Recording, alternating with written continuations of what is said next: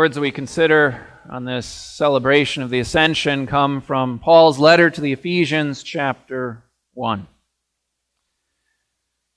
I have not stopped giving thanks for you, remembering you in my prayers.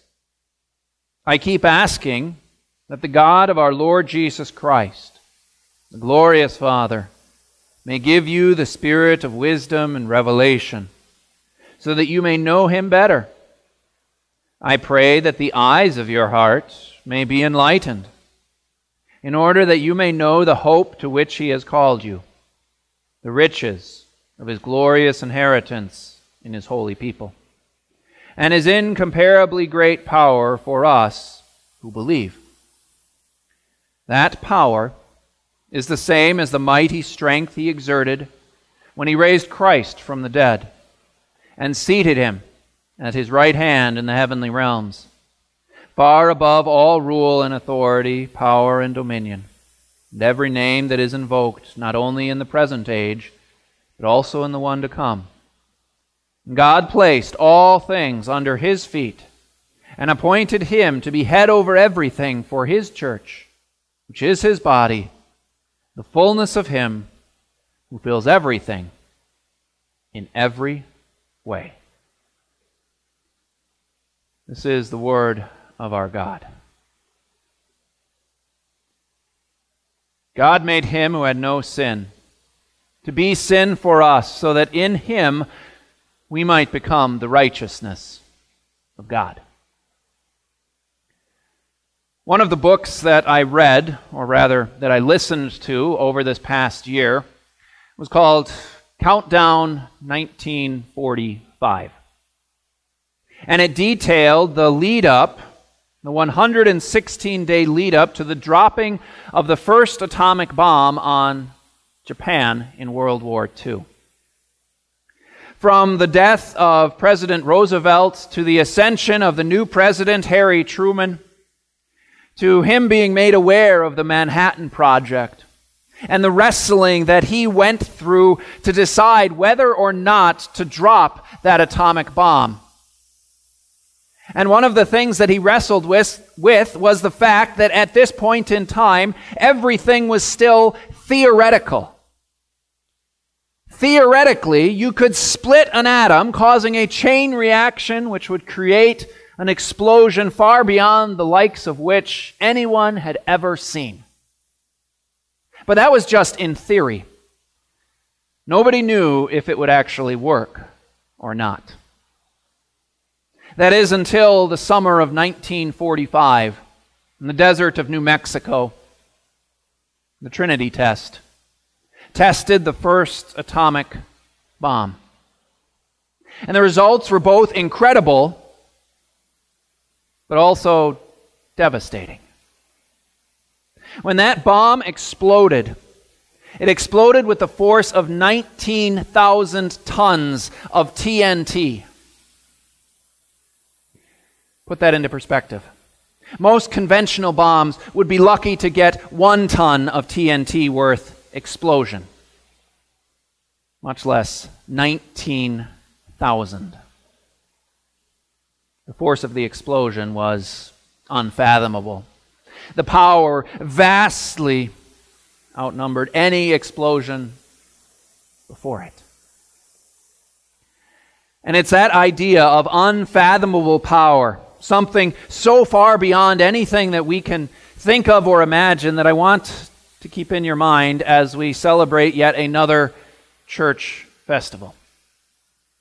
It's a church festival that often goes overlooked because we have Christmas, we have Easter, and next week we'll be celebrating Pentecost. But it's the festival of the Ascension. When Jesus ascended into heaven, here we are 7 weeks removed from Easter. And we remember the 40 days that Jesus spent on this earth after he rose from the dead, talking with his disciples, walking with his disciples, training them to carry out this mission after he was gone. And yet, with his ascension, he was unlocking something so powerful the disciples wouldn't even be able to comprehend it. He was unlocking to his disciples unfathomable power. And when you think about it, the Apostle Paul, the guy who wrote the book of Ephesians, is a pretty good guy to talk about power, both from an earthly standpoint and also a heavenly one. Think about who Paul was, what he was growing up. He came from a prominent Jewish family. He had Roman connections because we know that he was a Roman citizen, which carried with it incredible privilege in the Roman Empire. And then he chose a career choice that would make any parent proud. I want to follow the way of the Lord more closely. And so they had him sit at the feet of one of the greatest rabbis of his day, Gamaliel. And as Paul continued to grow, he surpassed his peers and the likes of Judaism, growing in power and prestige. And when this little Christian sect began to sprout up from Jerusalem, he did everything he could to be able to squash it, thinking that he was doing God's will. He had everything he could have ever wanted. And then he threw it all away. What would cause him to do that? First of all, that's one of the questions that we are asking in our Sunday morning Easter apologetic Bible class.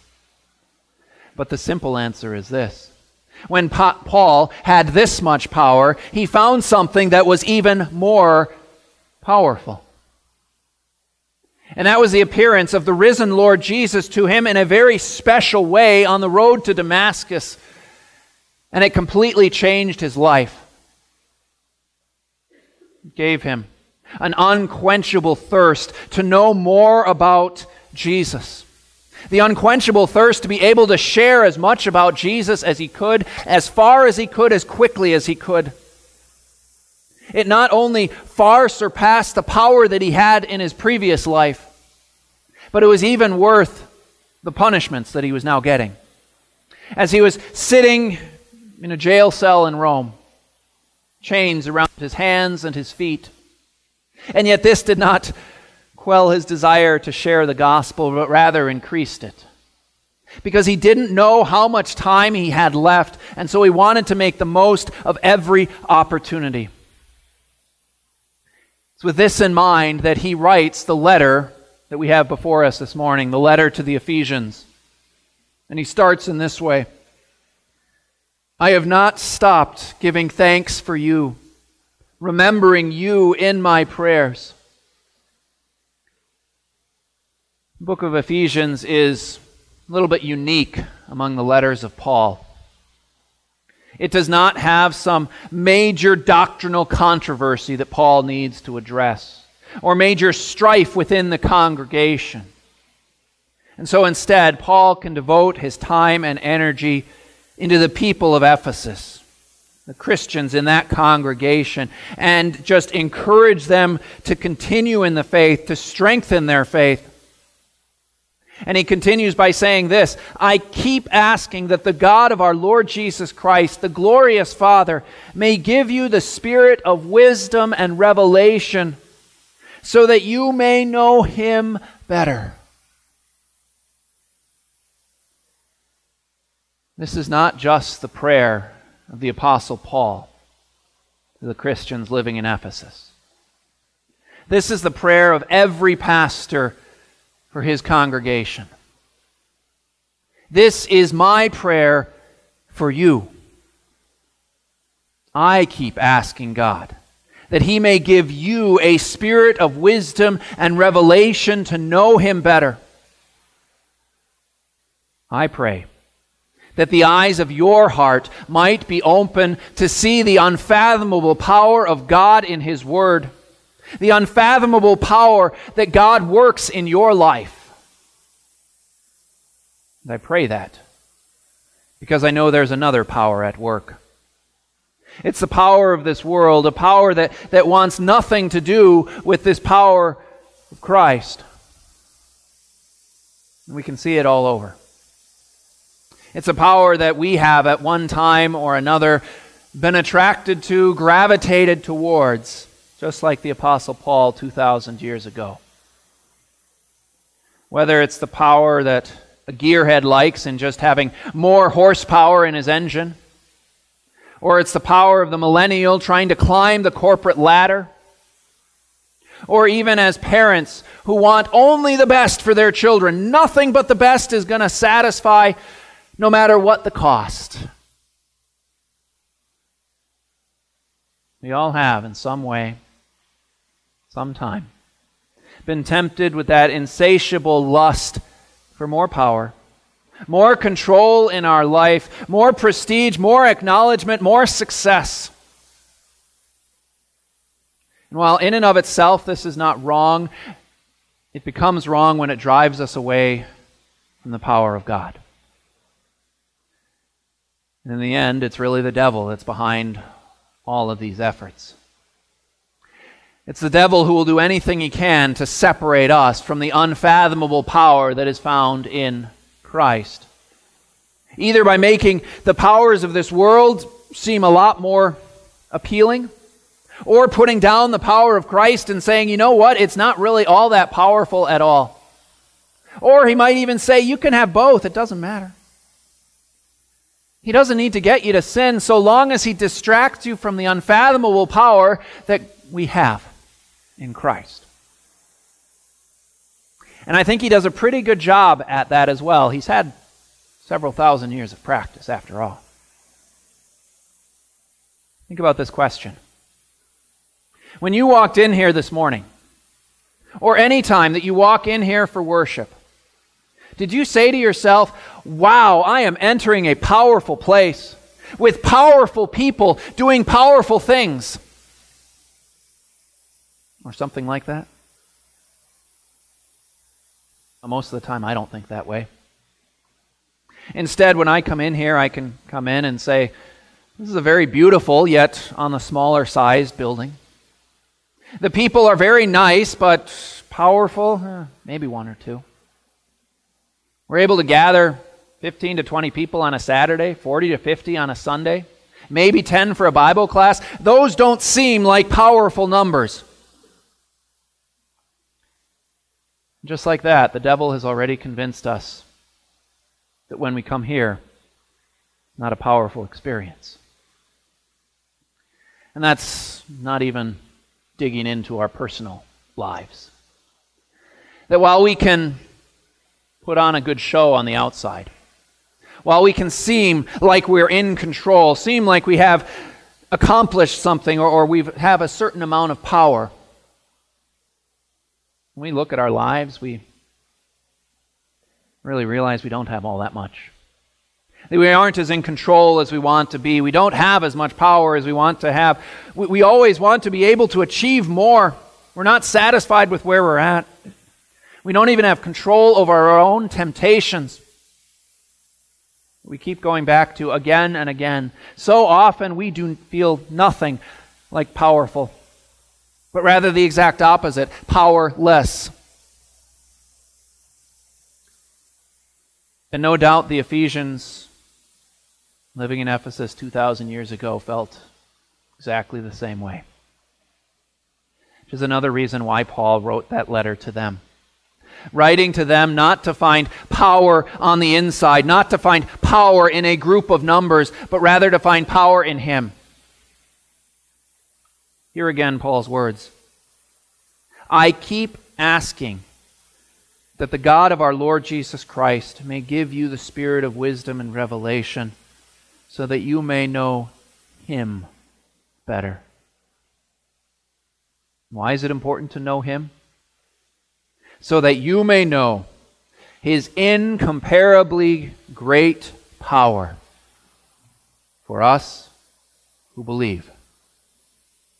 And believe me, it is an unfathomable power. The same unfathomable power that raised Jesus from the dead, that ascended Him to the heights of heaven. The same unfathomable power that has banished away your sins forever. The unfathomable power that has written your name in the book of life. It's a power that far exceeds anything in this world. May God open your eyes to see that power. Because it's not just a power that happened when Jesus was raised from the dead. It's not just a power that we look forward to for all eternity. It's a power that we have and possess right here and right now, and Paul makes sure to tell the Ephesians just that. The power is the same as the mighty strength he exerted when he raised Christ from the dead and seated him at the right hand in the heavenly realms, far above all rule and authority, power and dominion, and every name that is invoked, not only in the present age, but also the one to come. Where our first two scripture readings looked at ascension from an earthly point of view, Paul looks at it from a heavenly point of view. Luke stops when the disciples can't see him anymore, and that's where Paul picks up. What happened after that? Did you hear what Paul said? God seated him at his right hand. Oftentimes, the President of the United States is called the most powerful person in the world because of the control he has over the military and nuclear codes. And yet the power that Jesus has right now far exceeds even that. What is Christ doing with all that power? He's not just sitting back in a lounge chair watching TV, but he's using it for us, for the good of his church. Paul says this, God placed all things under his feet and appointed him to be head over everything for the church, which is his body. He uses his unfathomable power today to continue to grow and strengthen our faith, to be able to calm our worries, to be able to comfort our sorrows. He uses his unfathomable power to be able to bring people into his kingdom through the waters of baptism, to strengthen their faith in the Lord's Supper. And he uses you to accomplish that. Through you, he invites people into his kingdom. You are his hands and his feet as you express the love of Christ to your friends and neighbors. This is how unfathomable power works best. Does God need us? No. And yet he chooses to use us and give us this unfathomable power. Now, in the years since World War II, mankind has come up with ever more destructive weapons of mass destruction that far exceed even that first atomic blast. And when we look at the spiritual state of our world, many might say that the power of evil is increasing day by day. But even if that is true, in the end, what does it matter? Or to put it more bluntly, who cares? Not that we shouldn't be concerned about it, but we don't need to worry about it because of two words: unfathomable power. The unfathomable power that our God wields today. The unfathomable power that we wield here at Palis Lutheran Church. The unfathomable power that you wield as a blood-bought child of God. May God open our eyes to see this unfathomable power every time we open his word. Every time we gather around his word and sacraments for worship. Every time we go out and share the love of Christ with our neighbors. And may God give us success when we wield this unfathomable power. Amen. Now may he who began a good work in you carry it out to completion on the day of Jesus Christ our Lord. Amen.